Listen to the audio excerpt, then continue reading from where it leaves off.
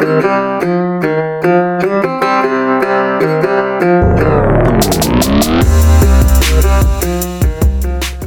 up, everybody? It's Dan, Binder Boneyard, coming at you from the office desk. Like always, looking out the window. It is dark. It's almost 8 o'clock, Tuesday night.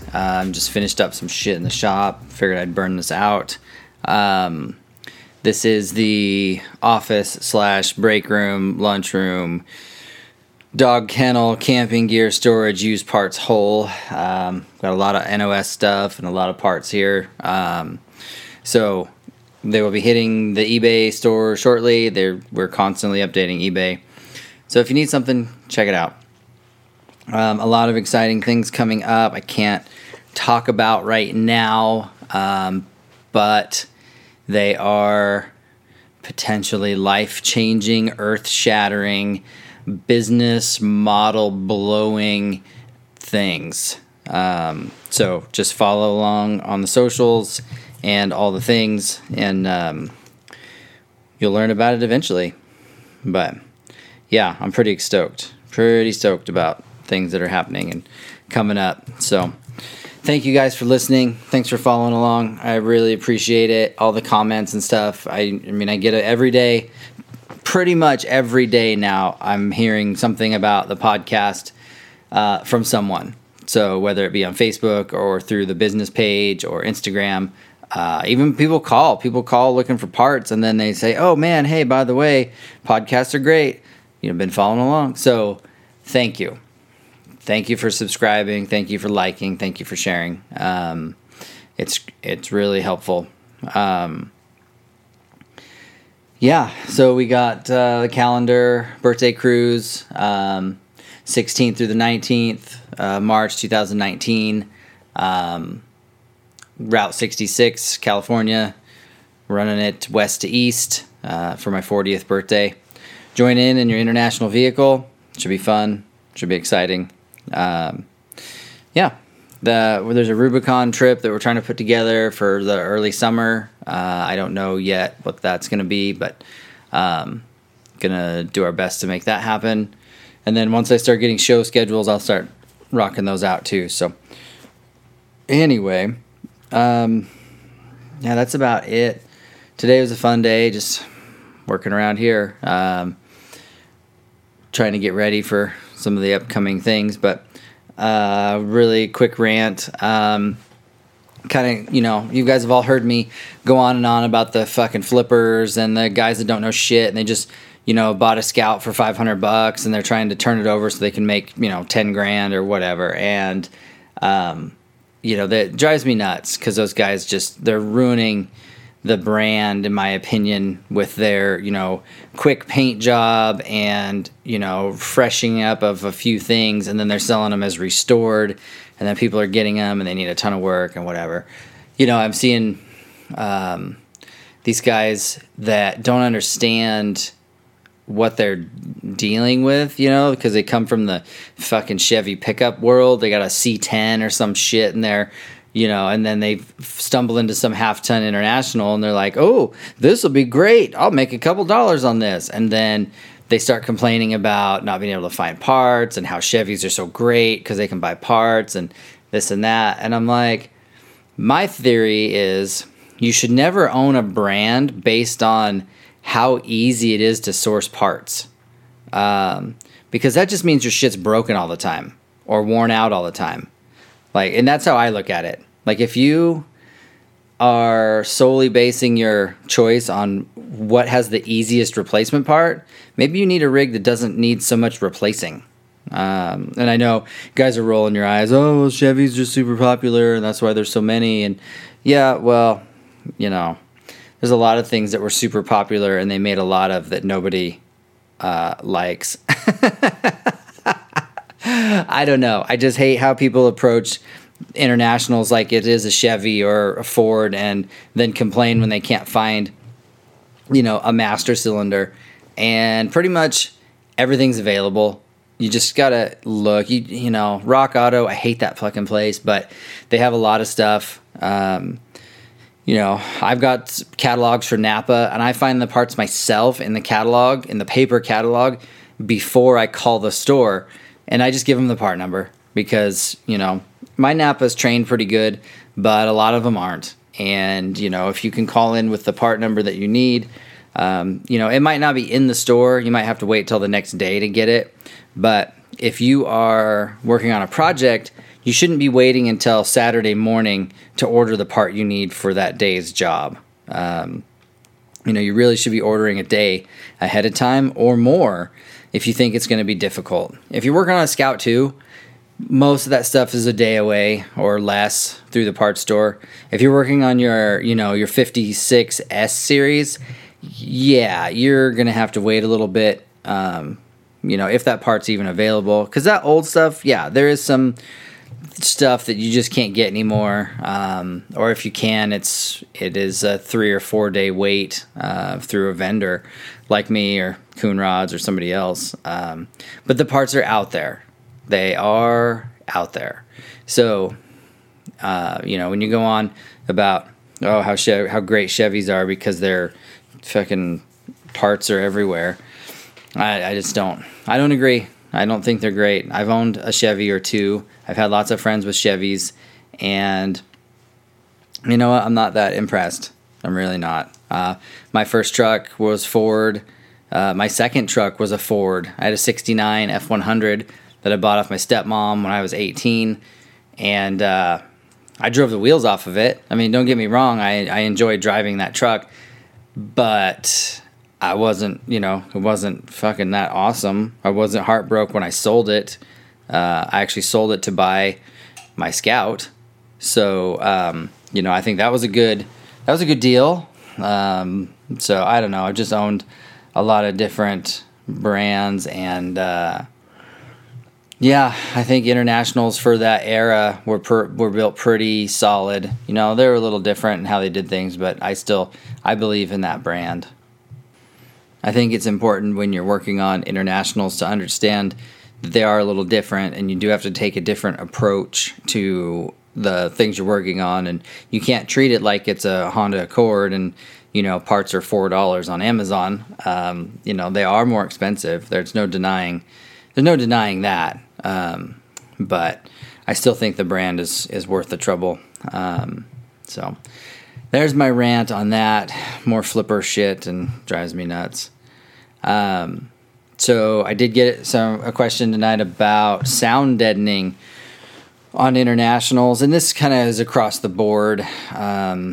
It doesn't necessarily apply to Internationals, but I put a 6BT Cummins out of a 89 Dodge pickup in my black Travelette, and that taught me a lot about sound deadening. And a lot of the full restorations we've done, we do a lot of sound deadening just to make them super nice. Depending on how deep you can go in your rig, when we're doing quarter panels on a Scout, we clean the inner bedside and we shoot it with bed liner just to help take some of that drone and tin hollow drum sound out of the inner bedsides. Shoot the backside of it, the hidden part, and it helps with the rust problems and stuff like that.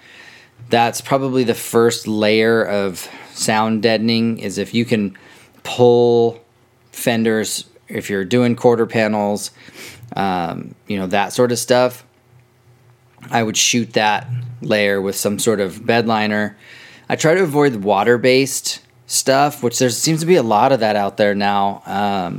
I try to go for the 2-part mixed stuff like Raptor liner.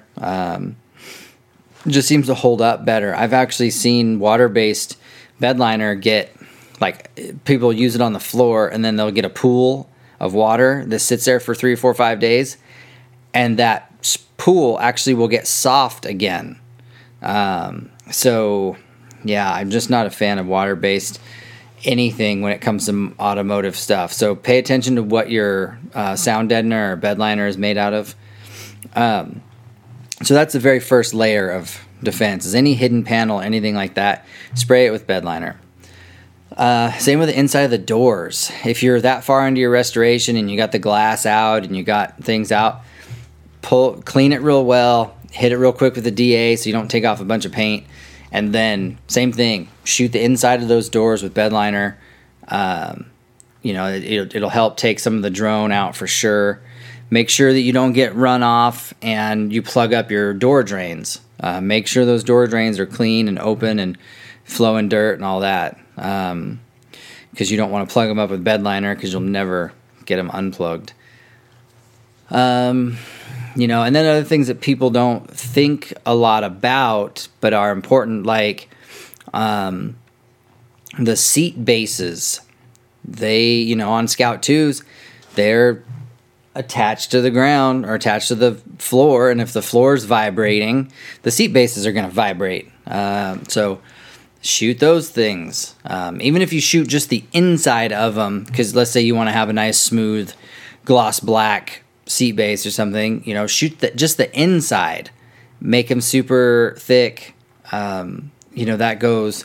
That goes a long ways towards killing some rattles. Same with the dash. If you've got the dash apart for whatever reason, shoot up inside there. Anything that's going to get covered with more material later, shoot it. All that goes a long ways towards knocking down the sound. So on the Travelette, I did that. Did what I could. And then since it was gutted, the entire floor, firewall, behind the back seat, up the A pillars, up the B pillar, all got sprayed with sound deadening material as well. So now you've got layers inside and out.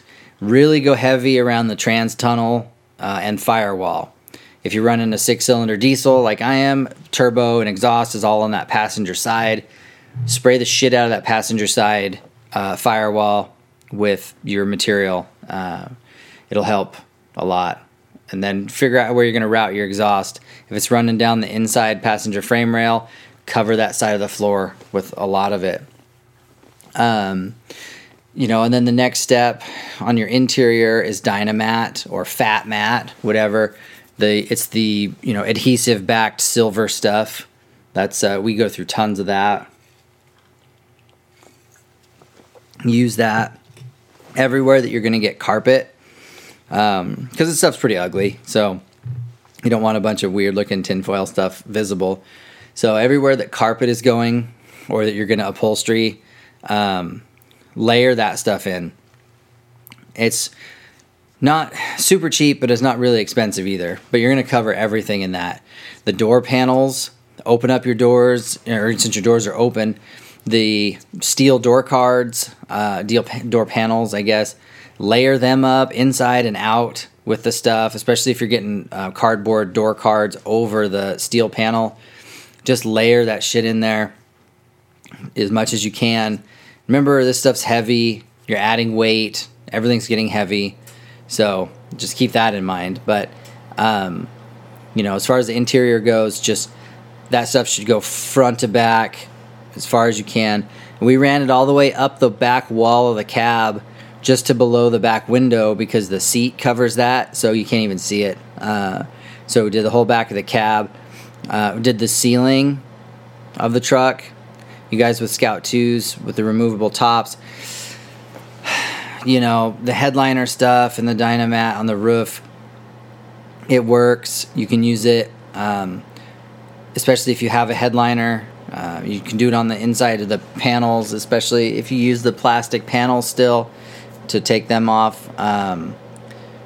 But just remember, it's going to make the top heavy, real heavy. So sometimes, as far as the tops go, you're kind of limited. But on the pickups and travel-alls, you can line the shit out of the roof and stick whatever you want up there. So Dynamat, we Dynamat the underside of the tunnel covers a lot of times. We even Dynamat under the hood. We will do the underside of the hood to help keep the sound down. And that was a little trick my friend Corey showed me, I guess. He stuck a bunch of sound deadener under his hood, and I guess it knocked down a ton of sound. So I did it with my Cummins, and it did help some. And all this stuff is knocking down not only engine noise, but outside noise, wind noise, road noise, suspension noise, all that stuff.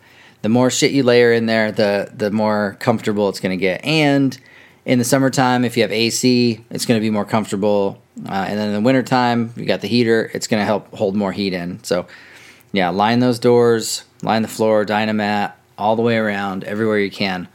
And then the final step is the carpet kit. And I know you can get carpet from ACC. We get it, that's who we use for our carpet kits. And you can get the double mass backed stuff, so it's really thick and works well. So, you lay that in. That helps if you have the seats out, of course. Got to have the seats out, got to have the sills pulled, have the tonneau cover off, that kind of stuff. And then you can lay that in, cut that to fit a lot of times, and then, heat gun carefully so you don't melt the carpet, but you can help form the shape a little bit more with a heat gun and really lay it in there. So, you don't want dead space underneath of it. So then you put that in, and then, you can get creative with some other stuff. On my truck, because it's so bad, so it's got the full carpet kit, and then in the back on the cab inside, we took gray foam mats, like you see at Harbor Freight. They're like a puzzle piece. They look like a puzzle piece that they go together. They're, half-inch thick, gray, open cell mat. We take those, and I use 3M trim adhesive, and I cut and I glued them in, or I think Steph, one of my helpers did it at the time, glued it in to, take the back seat out. We covered the whole thing from floor to under the window in the gray mat, and it helped a ton. Really helped a lot. And then we also did the ceiling in it. Lined the whole thing in the floor, foam mat from front to back. And that helped a lot. Like even in the heat of the summer, and my truck's black, it can sit in the sun all day, and you hold your hand up there and it's lightly warm, but that's it. And then having it up there killed the drone too that you get from those big, long, flat, semi-curved roofs. They have just a drum echo effect. So putting that foam matting up there did a ton for that too. So, I would suggest that for you guys that are on a budget, can't afford, fancy headliners or whatever. So glue that stuff in there. That goes a long ways. That's pretty much all that I've been able to figure out without really fucking shit up. Because I'm sure you could drill a hole and then fill the pillars with spray foam. But I know a guy that has that. Somebody did that to his Travelette or Travelall, and it is a rusty pile now. It's really rusty because it just traps moisture. And once that moisture gets in there, it just can't get out. It's stuck. So do not fill any recesses with spray foam or anything like that. Try and avoid the things I think Home Depot or Lowe's sells some weird shit that's like roof tar panels or something. I'm not sure. They're petroleum based, I think, and those aren't very good either. They trap a lot of moisture, and they're not right. Don't cheap out. You really need the stuff that's butyl based that won't hold moisture or trap moisture. So don't think you're so smart and dump 5-gallon bucket of roof tar in there and call it good, because you're just gonna regret it later. Just like I was saying, don't try and outsmart the game. Any of the adhesives that you use to glue in this stuff. I really recommend automotive-based stuff 3M products are great. Trim adhesive, weather strip adhesive, that stuff is amazing. I mean, I know there's some home, the shit that they use to glue houses together with now, but I'm still not sold on those kinds of adhesives in the automotive world. And I know they glue cars together now, but I don't think they're using fucking liquid nails. I think it's something else. So again, don't try to outsmart the game. You know, like, I don't know. It's just, you could risk wrecking a lot more things than you will solve. And the one thing people forget is the fumes. You use certain adhesives, you use certain things, and they will gas off for days and days. It took a good week for the Travelette to stop smelling like trim adhesive. So keep that in mind too. If you're gluing in or spraying sound deadener or trying to keep, you know, the noise down. One other thing, or several other things, I guess, to go along with the sound deadening is not only how to stop the sound from coming in, but to stop the sound in the first place. I know certain tires make a ton of noise. You know, mud terrains like to howl on the highway. I know they look super cool. And if that's, you know, if you want to look super cool, then the price you pay is sound. And some tires are still pretty aggressive, but yet quiet. Super swampers and that sort of shit, you're just, that's it. You're shit out of luck on those. They, you know, they howl bad. They whine and they wobble and all that. So if you're trying to look super sweet and run swampers and try to be quiet, you're not going to get there. You know, we run a lot of all-terrain. The BFG all-terrain is something that we run a ton of on customer rigs. I run Pro Comp all-terrains on my trucks, and they're very quiet and still pretty aggressive for an all-terrain. Yeah, so, you know, tires are important. Exhaust is another one, and you can change the tone of the engine and the noise coming in just based on where you locate the mufflers in the pipes. I know on the Scouts, you're kind of limited to just about 3 feet front to back, from about, you know, the bell housing to the step on the Scout 2s. The Scout 80s and 800s with 4 cylinders, the muffler goes in the very, very back sideways. That's how it's supposed to be mounted from the factory. So the farther away from the engine the muffler is, the quieter the truck will be, and the less back pressure you have. So, you know, if you're looking for a quote-unquote free-flowing exhaust, you're going to want to get the muffler back away from the engine as far as you can. You know, there's tricks you can do with that as well, but that'll help quiet things down. You know, the diesel guys like myself, I just run a straight pipe, and that's louder than shit. And I also have it dump out before the back tire on the passenger side. So I have to deal with the drone of the exhaust being, you know, 3 feet away from the back door. If I got smart, I would run the rest of the way over the axle and all the way out the back. That would probably quiet my truck down a ton as far as interior noise. But for right now, it's just what it is. So think about your exhaust. You know, 40 series Flowmasters sound amazing. But, you know, if you're concerned about drone and noise, think about placing them in a different spot. The other thing is shielding. You know, from the factory, the Scout 2s had a tin shield under the floor to help keep the heat down from, you know, melting your shoes and shit. But that also helps deflect sound out of the muffler. So think about placing some sheet metal shields under the truck that can help, you know, go above the muffler, give you an air space between the shield and the floor, and that'll help get rid of some heat and deflect some sound. So another thing, you know, on my truck, I've got my head pipe is wrapped all the way from the turbo to damn near, you know, the passenger back seat floor area. That helped with the sound a little, but also helped keep the heat down because it did get really hot too. So again, more sound deadening, more heat, more comfort type stuff. Intakes, people don't realize how much noise the intake makes. An air, you know, when it's sucking all the time, it can make a ton of noise. So If you've got a big open air cleaner, you probably don't notice it as much.